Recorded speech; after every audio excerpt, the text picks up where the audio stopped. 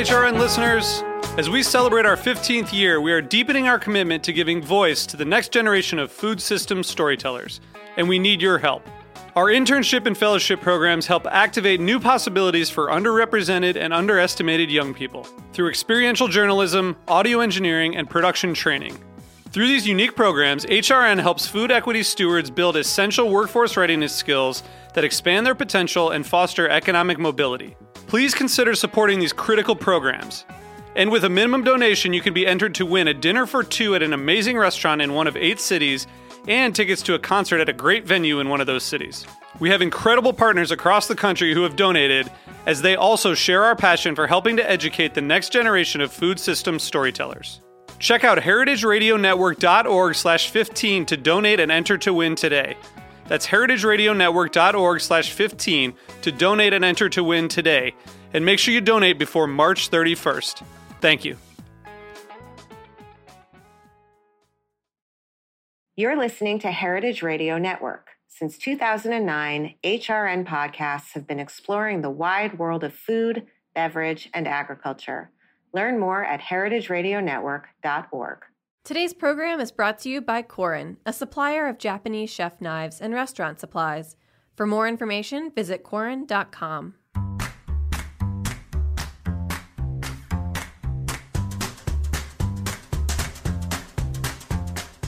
I'm Allison Kane, and welcome to In the Sauce, a podcast about building consumer brands from the ground up. I love doing this show because I get to interview everyone from production gurus to marketing and social media mavens, anyone who can guide me on this crazy journey. This is the story of building Haven's Kitchen sauces, but it's also the story of every growing brand because we're all in the sauce. Today, I'm speaking with Ellie Lanning, Managing Director at Equilibra Ventures, a new platform from the founder of Kind Snacks that incubates, operates, and invests in entrepreneur-run businesses, helping them grow successful brands that generate enduring value. At Equilibra, Ellie leads the direct investment practice and partners with portfolio companies to identify the transformational areas of work at each stage of growth. Prior to Equilibra, Ellie helped to architect Kind's decade of unparalleled growth. Across a variety of cross-functional roles, from EVP of Corporate Development to CMO to Chief of Staff, Ellie was instrumental in establishing Kind as one of the most trusted brands in the food space and scaling the company from $20 million to over $1 billion in retail sales. Prior to Kind, Ellie worked in the marketing services industry, serving clients such as Kashi, Pop Chips, Bare Naked, Pinkberry, and Honest Tea. Welcome, Ellie. Thank you. It's nice to be here. I'm really, I gotta say, kind of proud that I got through all of that without any, flubs or anything. I mean, it's such an incredible story, Kind story, your story. I mean, tell me a little bit, just before we even start, what was it like when you first got to Kind, and what was it like, when you left, and what, how would you characterize that, however many years it was? Yeah. So it was 12 years on a day-to-day of, building and growing something that actually came to feel very much like an extension of myself. So I would say kind of the throughput, and the one word that comes to mind is, fortunate. I think it's rare to find something that you, if you're not founding it yourself, which I wasn't, but find something that you feel so connected to and feel a degree of kind of personal ownership and pride over, and then get to play a role in, helping to put it on the map. I actually used to joke, because I would wear Kind gear when traveling or different things for work. And the way that people would gush about some, story or personal connection to the brand. I said, gosh, it would have been great to, have worked at Kind as a middle schooler when life was so tough. Yeah. what was happening at 20 million? I mean, now that seems very big to me already, but I know like 20 million to a billion it's like, I know it's still a baby at 20 million, but what was going on there at the time when you kind of came in? Yeah. So, I met Kind and Daniel earlier. Daniel's the founder of Kind, kind of earlier in the journey. And he was at a stage where he was moving from, working with kind of founding team of generalists to starting to, build a team with a certain kind of specialization. And they had, at the time that I met the company from the outside in, I would say markers of potential and, and ability to create a successful platform. Some of those being, distribution. So getting certain regions of Whole Foods. Daniel himself had just, persistently chased down the Starbucks opportunity. But it was, it was still a time where I would say what that product was, which is also funny to think back on, but this is early 2000, late 2009. And, people didn't know what that product was because if you can believe it, we weren't snacking on things like bars, et cetera. That was really a category that people were using for utility reasons. So whether it was, triathletes who would have it and need some kind of sugar rush, or there were, products kind of in that space that were more part of a diet regimen. But, that product format as just a way to fuse together healthy ingredients for a portable snack didn't really exist. And so At the time I joined, I came with more of a marketing background. And really the work that we were doing was trying to train, the consumer on what this is. I mean, I still work at Equilibra. One of my very first hires at Kind, she now still works with us in a communications and marketing capacity. And we laugh all the time about the number of times we heard each other in those first 2 years say, whole nuts and fruit bound together with honey, whole nuts and fruit bound together with honey.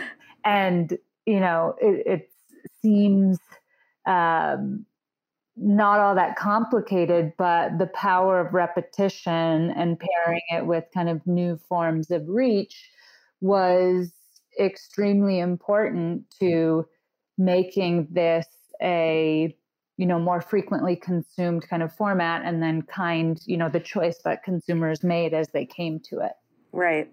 No, I mean, I love talking to you. And I think in general, I love talking to people who have operated and built companies that found spaces that didn't exist before and kind of like put their elbows out and started building there, whether it's like kombucha or Perfect Bar or you guys, like there's something about, it's, of course, now everyone's like you said, we all are used to bars. But I mean, I remember being a consumer and I remember there being this like hoopla about whole nuts and, are they fattening? Literally, like the discussion was so different back then. Yeah. And, you guys, it's like when you're creating sort of a new category, you're educating people not only on the product and on the virtues of the product, but on like everything in the universe surrounding the product. And it's a completely different story. So it's really cool, I think, just to, we had a conversation a couple months ago. I took like 3 pages of notes and of course sent them to my team, and they were thrilled with with my like, new, I don't know, like missive from Ellie, like these are all the things you need to do now.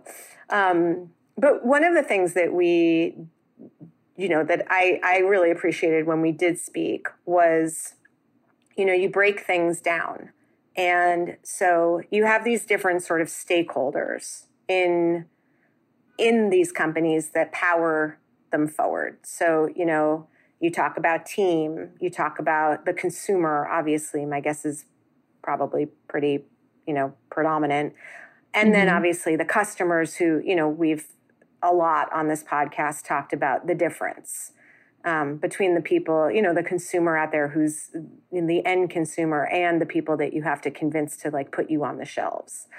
But, I think Kind is kind of known for, and I guess it kind of has to be, otherwise there would be some problems, but it's known for team. Yeah. It's known for the culture. And I'd love to just hear, some essentials. We're trying to build good cultures. Things are pretty challenging. Obviously, there's a lot going on in the world of labor and, remote work and everything. But, what were the big takeaways both at Kind? And then as you're working with emerging brands, as they grow, what are some things that you're seeing that you're either helping with or that you're thinking like, oh, that's good practices? Yeah. Well, I think it all starts with, I'm a huge believer that, a culture is a reflection and the tone is really set by its leader or as you're developing leaders, right? Because as a company scales, there's multiple cultures and kind of subcultures. And so it really it starts from there. And there has to be a genuine and authentic care for it from the top, or you're fighting a losing battle is my belief. And so, we were fortunate in having a founder and a leader like Daniel, who, I say like he's the most human I've ever met. Like his curiosity for the human experience and understanding the whole of a person was, unlike what I had. It's actually why I, joined Kind from where I was, because it felt so different, even in just, my first couple hours of, in that sense, interviewing with him. But that, sets the tone, and then how you operationalize it from there has to be kind of in line with that. And so I would say the things that, because there's a lot of things that you have to do consciously, and then things, it's almost what happens subconsciously by your authentic prioritization is probably where things matter the most, because it's outside of, the programs that you set and the things that you're knowingly doing. It really is, how does it show up on kind of that day-to-day basis? Yeah. And so, I would say actually some of the most important things that we did at Kind, and if you talk to different team members, one of the words that I would venture to guess would come up in their kind of first way of describing it was, we set a ownership culture. And so that started with the idea that structurally everyone who joined had a stake in the company. They had a ownership equity grant was what we called them. But then, lots of companies have that. We didn't want it, not enough companies have it, but we didn't want it to stop there. We wanted that to then permeate into a way of behavior, right? And so we really encouraged everyone, like, we never wanted to hear the words if someone was putting forward a trade program or a marketing program. We never wanted to hear the words or the rationale that, like, well, we have budget for it, because we tried to get people to think like every dollar is your dollar. Don't think in budgets. Think of, would you spend your dollar on this? Right. Or when, you disagreed with a decision that was being taken, voice that, because it's your business and it's your Right. brand just as much as, it is Daniel's. And we tried to not only like role model that and make sure that people saw that, we tried to make sure that people saw it come to life in different forms. And so I am very comfortable speaking my mind. I'm comfortable, aggressively pushing back on someone like Daniel. And that was great. And people could see that and feel comfortable in it and know that Daniel kept people around like that and rewarded them. But we also wanted people to see, more quiet leaders succeed and see how they put their difference of opinion on the table. And so it's trying to, kind of set the values and the core tenets of your culture, but then build the scaffolding around them to make sure that they show up on a day-to-day basis. Yeah. And I mean, I think, something I've been thinking a lot about lately is this remote team. And, for a couple of years, people are like, wow, that must be really hard. And I was like, nah, I think we all kind of got used to it. And now I'm starting to think it is actually kind of hard. It is hard to bring people into the world, onboard people, create a culture. And I think, I really liked what you said about sort of there are subcultures, right? The sales team culture is a little different from the ops team culture, which is different from the whole culture, right? It's like, I get that. It's like an amoeba almost.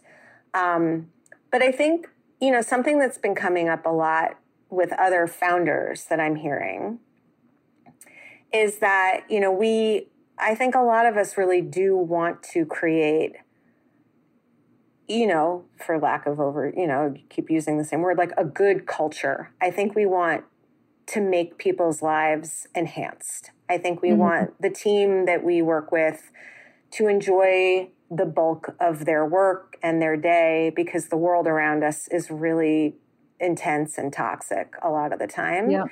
And I think that a lot of people running companies are starting to feel a little bit resentful. That it doesn't feel as much of a two-way street, that everything feels a little bit like it's gotten a little lopsided for some founders. And I'm just asking because Daniel is sort of known as this incredibly generous man and a good human. But clearly he also was able to... he's tough. Yeah. I mean, yeah. And that's the thing. And sometimes when you're human, you also take things personally. And I think as leaders, we try really hard not to take things personally because, these companies might feel very personal to us, but to a lot of people, they're where they work, and that has to be okay. So I guess a little bit more on when was it kind of like, okay, but now you got to pull it together, people? Did he have those moments too? And what were those like? Yeah. Well, I think I would even go back to what you just said, where, for founders, it is personal. It's your creation. It's, what you've chosen to kind of give life to and give a lot of your life to. And I do actually believe, when you are in the early stages, you need to have, from a talent attraction standpoint, as much as possible, people who are coming in that same vein and spirit. And so I think in some ways my answer to you is it has to start at the screening of the talent. Right. Because, I even have a team member from Kind who she worked with us from, I guess, 2011 to 2016, I want to place it. So she's been away from there for a while, but she was one of our earliest brand managers. And she screenshot a picture of Daniel's Instagram post 2 days ago because he was wearing a polo with our old logo on it that we had updated in 2013. And she still feels a sense of brand guardianship. And she hasn't been working there for, over 5 years. And so I think it is so important because that's going to be the team that sets the tone for, as you grow and scale, what will become more of a workplace where people are showing up and it's just where they work. Right. And you've got to balance those things. You know, it took me probably a while to understand those that had a relationship with Kind that was more like a job.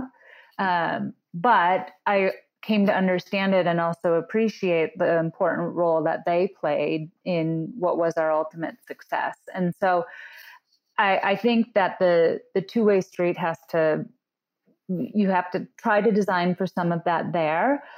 But, you know, the other thing I would say is that, you know, we have debates about this, and I think it depends on your leadership philosophy. So, you know, Daniel is someone that I would describe like he loves to be loved, but it doesn't stop him from being really tough. But he's tough in a way that respects your personhood. And he's tough in a way that sets a higher bar and expectation for the work that we do together. And so I think the other piece that is important is, you know, helping people. And I spent a lot of time with, you know, some of our earlier career team members in understanding that a critique of the work or a critique of an idea or a critique of, you know, a program is not a critique of them. You. Yeah. It's an opportunity to learn, and it's an opportunity to see things differently. Yeah. And actually, when you kind of explore those differences is typically where you find like the better answers. Yeah. And I think actually that's really, really good advice to those of us on the side giving the critiques, because sometimes I can even hear it in myself sometimes. And I don't, you know, I don't mean to, right? But I think that sometimes giving a critique of work can feel like it is of them. And, you know, explaining to people that like a critique of the work isn't a critique of you as a person also means that I have to be really, really careful with myself to make sure that it's not coming out that way. Because the truth is that when you are that small and you are every day matters, and, you know, we have all these headwinds and we're just trying to make stuff happen and get sauce out the door, and, you know, that it's hard not to start to feel a little bit like a family, and you're in it kind of together, and the everything gets a little bit blended, you know? And so you do end up sort of, I'm not mad, I'm just disappointed vibe, which, you know, doesn't make anyone feel particularly good. And I think that's just a really good little tidbit to keep my eye on. Well, and I think making sure that if you're quick to find the critique, try to make sure you're also balancing it with, you know, spot recognition of things done well. And so that the overall experience is blended. But I think it's also, you know, to own what you are and what you offer. You know, when I was interviewing for, you know, over the time at Kind, I was involved in hiring hundreds of people. And when I would interview, I was very, I was less in selling mode and more in here's who we are and what we are. And like, know honestly if you will like it. And so I told people, you know, because everyone's eyes kind of light up when they hear that equity is a component of something. And, you know, I was quick to follow on and explain to people, if you are someone who likes going like home at night, going to bed at night, knowing you are doing well in the eyes of your manager, then this is not a place for you. Right. Because, you know, in an equity and co-ownership environment, you are equally responsible to your manager as you are to, you know, the person getting on the phones trying to collect our funds from customers who you might not meet until like 2 months on the job, to, you know, someone within the facilities group. Like, you are responsible to the collective. Yep. And that's the way we interact with each other. Like, and so it's also just, and that goes back to, I think, kind of the screening and the onboarding of, it's okay to be those things. Because by the way, there are so many people out there that are looking for that type of environment. This is just not that. Yep. Yep. No, that makes sense. Okay, that was really helpful. We're going to take a little break, and then when we come back, we're going to talk about like selling stuff. We'll be right back. Okay. Today's program is brought to you by Korin, a supplier of Japanese chef knives and restaurant supplies. Korin is proud of their Japanese culture and traditions, but they want you to know that their products are not just for Japanese restaurants. Their knives and tableware bring out the best qualities of food from every culture and fit into every restaurant from French to Pan-Asian to American. And that is why they're located in New York City, where people from every country in the world come to eat. Korin's Tribeca showroom is home to the most extensive collection of Japanese chef knives in the world, including Japan. Stop by to view their exquisitely designed tableware and the rarest natural sharpening stones. They have a whole range of knife services from repair and rust removal to reshaping and realigning. Korin is dedicated to this ideal, bringing the highest quality Japanese design to your table so you can experience the unparalleled quality of Japanese craftsmanship in your home or restaurant. For more information, visit Korin.com. Hi, I'm Katie Mosman-Wadler, Executive Director of HRN. HRN is dedicated to amplifying voices from all across our food system. Today, I'm asking listeners to take part in our summer membership drive by helping sustain our mission to expand the way eaters think about food. As a thank you for this tax-deductible donation, you can receive some great HRN swag, including the HRN cap, wine carrier, or a special spice set from Burlap and Barrel. By becoming a member, you'll play an essential role in keeping nonprofit food radio on the air. Go to heritageradionetwork.org/donate to become a member today. Thank you for your support. I'm back with Ellie Lanning, Managing Director at Equilibra Ventures. Okay, so now onto the consumer. I broke this into stakeholders. We talked about team. That was super helpful. Consumer. One of the things I found really helpful during our conversation when we spoke was that you kept saying the shelf is the context, right? That when you have something new that people aren't used to, whether it's, Kind Bar or kombucha, as I say, or sauce in a pouch in the refrigerated section, and people don't necessarily know what to do with it or how it makes their lives better, that what's around us is very important. And you talked about how you guys started sort of in a nutrition set, and then eventually you were able to move into snacking. And I want to hear more about that and what that was like. And, we talk about it in retrospect, but I think it probably took a few years. And then B, I think it speaks to something around our conviction with buyers, saying, no, this is where we should be, and here's why. And I just would love to hear your thoughts. Mm-hmm. Mm-hmm. And I'll preface it by saying too, obviously this idea of shelf as context naturally comes from more of a retail mindset. I think food as a space, when it's not a part of a kind of daily regimen, which is a lot of food decisions for the consumer, is still a very retail leaning business. Mm-hmm. And so, what I mean by shelf as context is we can spend all this time and energy thinking about outside of the store or away from store messaging. And so, I'll use the example of Kind here. This idea of, in the early days, all we were saying was, a healthy snack, on the go healthy snack, whole nuts and fruit bound together with honey. Here's a healthy snack. And that's what we were doing. And then you would get people to the store. And at that time, we were shelved in, the pharmacy set.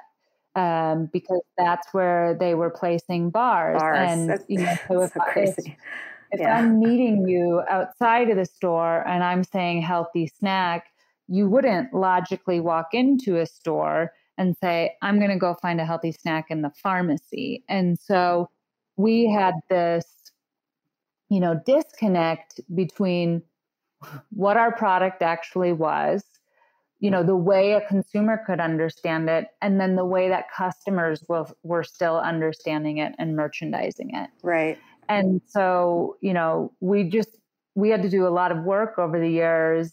And I think, what you have to do then too is try to be the person or the party that is, is kind of driving the merger of kind of consumer understanding and desire with customer, organizational, issues, right? Because, for Kind, you had buyers who were sitting on a desk in a pharmacy section who really liked a brand like ours, because even though we weren't a diet food or, supplement type item, we were selling well there. So they don't want to lose that sale. Right. But at the same time, you have to help, the chain and like the retailer as a whole understand how consumers relate to your product, what they're buying you in the basket with, where it makes most sense to then place you, and to stay convicted, because those things do not happen quickly, but they're so important, because you're marketing outside of and around the store, a fraction of people will see. What is the most important thing is your pack itself and what it communicates, because you can control for that. And then trying to, even at your earliest stages, control for, what your, it's not just your competitive set, but what your kind of informative set of products is, so that the consumer can understand how to use you. Yep. No, that makes so much sense. And I mean, in terms of that sort of conviction and convincing, other than, what else is in the basket, how would you sort of say, okay, small brand, maybe a small refrigerated sauce brand that is trying to convince, dairy buyers that we should not be in dairy, that we should be in produce. And, here's why. We know that we're in the basket with avocados and onions and, garlic and broccoli. But other than that, what else, without a lot of data, and even if we had access to a lot of data, I'm not even sure how we would take that to paint the picture. But, and I'm sure that there's a different picture for everything, and it's like a cap for every bottle. But do you remember some other data points that you use to sort of, map out that conviction? Yeah. So, and I think that there's ways, like, data can be such an intimidating word, I think, especially, when you're in your earlier stages. And I don't, what I encourage people is to not get overly scientific about it. In some cases, we did a consumer survey when we were a, $10 million revenue business, I want to say, that was really just looking at what consumers would elect to replace us with. And you had consumers saying everything from cheese to nuts to produce to, you name it. But they didn't say supplements, right? no one said supplements, right? And no, but that's a great question too. That's a really good question. Because it helps then to say, what do they naturally associate us with? Right. And, we took that. I think that the biggest thing I would say too is, starting small even. And, we took that to try to get secondary placement opportunities. So whether that was, getting shippers dropped in produce or, like clip racks in in dairy, or, where the consumer was thinking about us as a decision in relation to other things in their diet.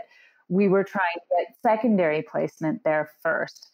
And then we would try to see if that did anything through scanner data, right? Because then that starts, the buyer's desk, they're really focused on velocities and, dollars per store. And so you start to then be able to, if you are successful at using, consumer data, and I'm talking, it can be scrappy, it can be low light lift, but it is, self-reported kind of information. And if you can get a couple of retailers who see it and try, just different tests with you, then that can turn into velocity data, which turns itself into a more of a story for a wider audience of buyers. And so, for us too, even as we pursued our migration from pharmacy, and it wasn't just a brand migration, it was a set migration from pharmacy to inline with food. We started small by saying, because for us, it was a hypothesis too. And I think you have to have that humility. And so we started small. And then once we saw no, okay, this hypothesis is proven out, then we took an approach where we focused on, a couple of big win anchor customers where, if they move their sets there, it would have other retailers follow suit. Right. Yeah. I mean, we're doing little things like that in our own way. It's interesting to sort of, there are only 3 real sort of refrigerated areas of the store, but, we're in all of them, depending on the store and depending on how innovative the buyer is and where they're putting stuff like us. I think a lot of plant-based has sort of fallen into dairy over the last decade, probably because produce buyers tend to be more commodity focused and meat buyers similarly, and dairy buyers just kind of anything that came their way, they kind of had to make room for and get rid of a yogurt SKU, probably. And now I think, it's interesting to just watch the stores try to figure out.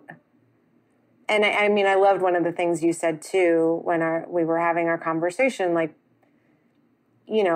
people aren't necessarily shopping by the attribute. They're shopping for how they use it. So, I always think back to Kroger when they had those 3 aisles in every store of the healthy organic stuff that was just wood paneled and a little more expensive than the rest of the store. And then it took them, several years to sort of integrate all of that into the main store. And I don't know. I mean, I think it went pretty well, but I would imagine that, some of those brands probably needed more babysitting for those first couple of years. So maybe it wasn't the worst thing, but I guess I'm interested in your sort of thoughts around, usage versus attribute. Yeah.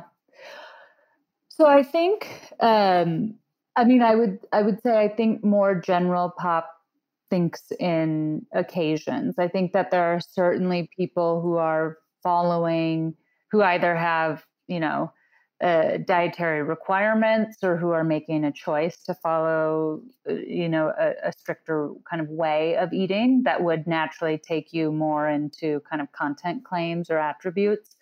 But, I think actually a great example of, where we're seeing a lot of traction in what I call more occasion-based merchandising is with one of our partner companies, Belgian Boys. And so, this is, I think you said, Anouk, but Anouk and Greg I do. I love Anouk. Yeah. Yeah. They are Belgian. Their product portfolio, their brand, their company is all, kind of in tribute to their heritage. And so they had an interesting situation where, they had this line of products that they were creating in the breakfast set. So crepes, mini pancakes, brioche French toast, etc., which for them as Europeans was more of a fresh, i.e. refrigerated category and product type. And that's the way it was meant to be experienced. In the US marketplace, that was sold, products like that were sold in frozen, which was tough for them because, they're like, that's not how our products are, that's not what best serves our products and the product experience. But they were a young brand too. And so they fell a little bit into this where you get placement or where you get picked up. But they did have a few customers that, took to their view of refrigerated and also thought, what, if I merchandise these things with accompanying products and frame an occasion set. So in some of their major customers, they're placed next to eggs. If you think about, waking up and making a easy kind of fresh breakfast. Exactly. And so they had a couple of customers who were willing to see it, the way that they saw it. And that also felt like that would stick and be a better shopping experience for their consumers. And they proved it out at a couple of, major customers. And then when we came on, we were trying to give her kind of the confidence and backing to say, okay, now let's drive that decision, distribution wide, because for the consumer, it's not good because we know the consumer today shops multiple banners, right? We're not loyal to one destination. And so if I come in and I find you in refrigerated somewhere, but, I don't know to look for you in frozen elsewhere, it's not the optimal experience for who you start to build as a branded consumer. And so, let's do it now and let's be willing to take on the risk of falling out of distribution and just knowing over time we'll build back and we'll build the selling story to win those doors back in the right place. And so that's been, what we've been at work, doing with them this year. And I would say that some of the things that were really scary decisions for her to make, she won them back much more quickly than she and we would have anticipated. I mean, it's amazing too. And I think that's, going back to, people ask a lot, what are you looking for in an investor? I mean, I think that's exactly what you're looking for in an investor, right? There's a lot going on right now with the investor world. And, I think, unfortunately, I have a lot of founder friends who feel like they had all this support and now they're a little bit like, wait, where are you? And now all of a sudden people are sort of like, when are you going to be profitable? And they're like, you knew when we were going to be profitable 6 months ago, and that hasn't changed really. So, I mean, speaking of that, I think, what would you say, you're looking for in the companies that you partner with, but I think more importantly, probably is, really what those companies should be looking for, especially now, especially in the current environment, from their investor partners, and I mean, everyone says, you want to have someone who, has done this before, obviously someone who doesn't need to make a return in 4 months or whatever, but I think you're thinking about this a little bit differently. And so I guess I'm curious to hear, obviously you and Daniel have put a lot of thought into this, so I'd like to hear your thoughts. Yeah. So it's interesting, and it's interesting actually crossing over from operator to, I call us kind of operating partners with capital. So I don't even know if I'd say investor, although that is very technically speaking, some of the business that we're in. And crossing over at the time that we are, because we're just in our infancy as the Equilibra platform now. But, I think that it's funny because I've talked with more investors in the space, and, what they want to see as like a growth trajectory over time. It's, I look at that and I say it's great from a like financial lens, but I think that, we're, I think, more open to a winding path to a growth journey. And in fact, there's some things that I would tell you about that we even prize a little bit more, because we feel like then we're partnering with entrepreneurs and teams who have been tested a bit and have the fortitude that any journey is going to require.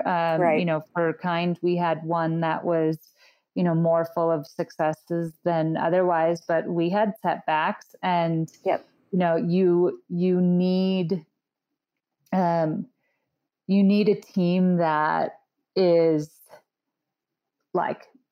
quick to get themselves back up and, move on and charge ahead from there. And I think, when I look at the last several years where, growth has been there, consumer spending has been there, dollars and funding are easy to come by. CAC was low, right? Yeah, exactly. Yeah. You're seeing, I think these next couple of years will probably really shake out like who came to this industry for, kind of rose-colored glasses wealth creation opportunities, and who came to this industry because they have something that they're, passionate about. They have, a product and a brand that they feel will make a difference.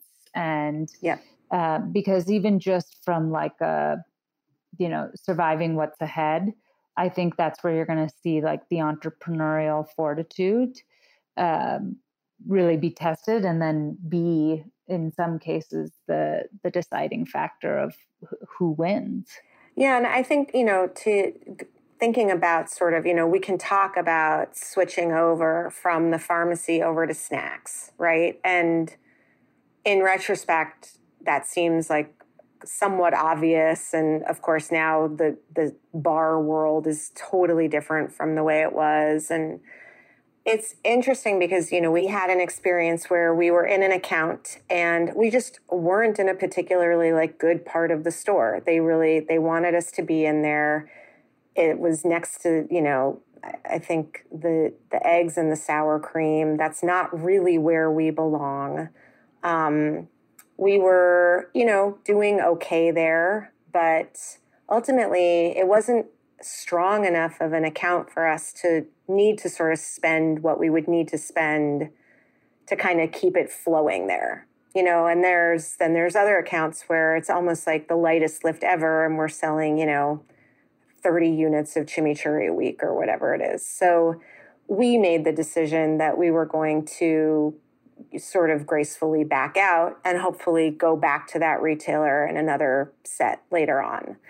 There are investors that they're not interested necessarily in the nuances of that. They want to see growth month over month, year over year. They want to see, last 12. They want to see, sort of, and even though I think there's been sort of this, like, we want to see the quality of revenue, not just the top line revenue. I don't know that, honestly, that's been 100% the case. I think people have been saying that for a few years, but I think top line revenue has been probably the ultimate driver, and sort of brand FOMO to some extent, almost like a momentum. And so it is kind of neat to hear you talk about, and I think there is one other piece to it too, which is that when you are a primarily wholesale company, it's almost harder to be, I think I've said this before, like the digitally native companies, when, the cost of acquisition was so low, got a little bit, it was like easier almost to kind of like get over that, $5-6 million top line threshold. Not necessarily looking at the bottom line so much, but easier from a top line perspective than, a company like Belgian Boys or us, where you are, knocking down every door and making sure that your pouches and your packs look good on shelf, and you're filling voids, and you're dealing with, UNFI nonsense. And, it's just, it almost trains you harder at the beginning. Do you think that's accurate? And I think, I mean, and that was, I would say, one of the things too, that was, different. Anouk and Greg had, bootstrapped their way to the time where we met them, where we felt like they were sitting on some of the early makings of, a very scalable business. Right. And they found their way in a very capital efficient manner. And so, I love that about them. And it was very similar to kind of how we operated, at Kind, going back to that idea of like spend every dollar as though it's your own. It's not this, like company bank account that you have absolutely like no relationship with. And so, it's not to say that, by the way, we're not talking with them about what is out ahead and, where consumer spending may shift and what we need to be prepared for and whatever. But this idea for them and their team of going back to, a more fiscally prudent way of operating while not starving, growth opportunities is much more natural than trying to, retrain retrofit a culture that has grown in a place of being kind of flush with funding. But I remember Anouk teaching me how to fill out like the Kroger has this whole like their platform for just like trying to register a single SKU is literally like 87 steps and like 14 pages of paperwork. And then she was walking me through it. I remember, and I was like, is there someone who can help me do this? And she's like, probably, but I just did it myself. And I was like, okay, you are definitely cut from a very awesome cloth. I was like distracted and annoyed, and she was like, no, just keep focused. But so speaking of the economy, so, I had someone say to me the other day, can you just come out with like a much less expensive SKU that's shelf stable in a category that everyone knows in the next 6 months? And I said no. To me, it's about showing value, not necessarily, trying to race to the bottom, because I've never seen that really work for anybody. But I would imagine that you're talking about, showing value with the brands that you work with. And I imagine that you thought about it a lot in all of the years that you were with Kind. Some of them were boom years, but I would imagine there were, a couple of years of challenging snack years during that. Do you have any advice around sort of like creating that connection for the consumer to show them the value of what you're bringing them as a product and a brand? Yeah, I think some of it is about value. I think some of it too is maybe about refocusing some of your efforts and your investment. And so, I think and we're still, seeing consumer spending be strong. And so I don't think we've seen the turn to some decisions. So I think it's about knowing your consumer, right? So know who they are, know what stage they're at, what kind of economic level they're at, where you think they're going to be impacted or not. How does that match with kind of your customer set? But I think even more so, some of the things that I would be thinking about right now are, now is maybe a time as people start feeling a greater sense of insecurity and maybe tighten their spending. I think what you see people do as kind of a first thing is that they tamp down on, trial. So I'm not spending my money on things that I don't know what they do for me or what they deliver. I'm going with my like steady eddies and I'm holding on to my established kind of purchases and behaviors first and foremost. And so I think of, okay, how do we invest behind more like frequency driving programs? And so how do we shift to have the consumers that we've already gained, whose consideration set we're already in? How do we make sure we're remaining in that? How do we drive greater frequency of that? So for a brand like yours, is that really getting more into recipe ideas for various like breakfast days of their week, or meal types, or and spending a bit more of kind of time and resources getting those who buy you to buy more of you, while understanding that,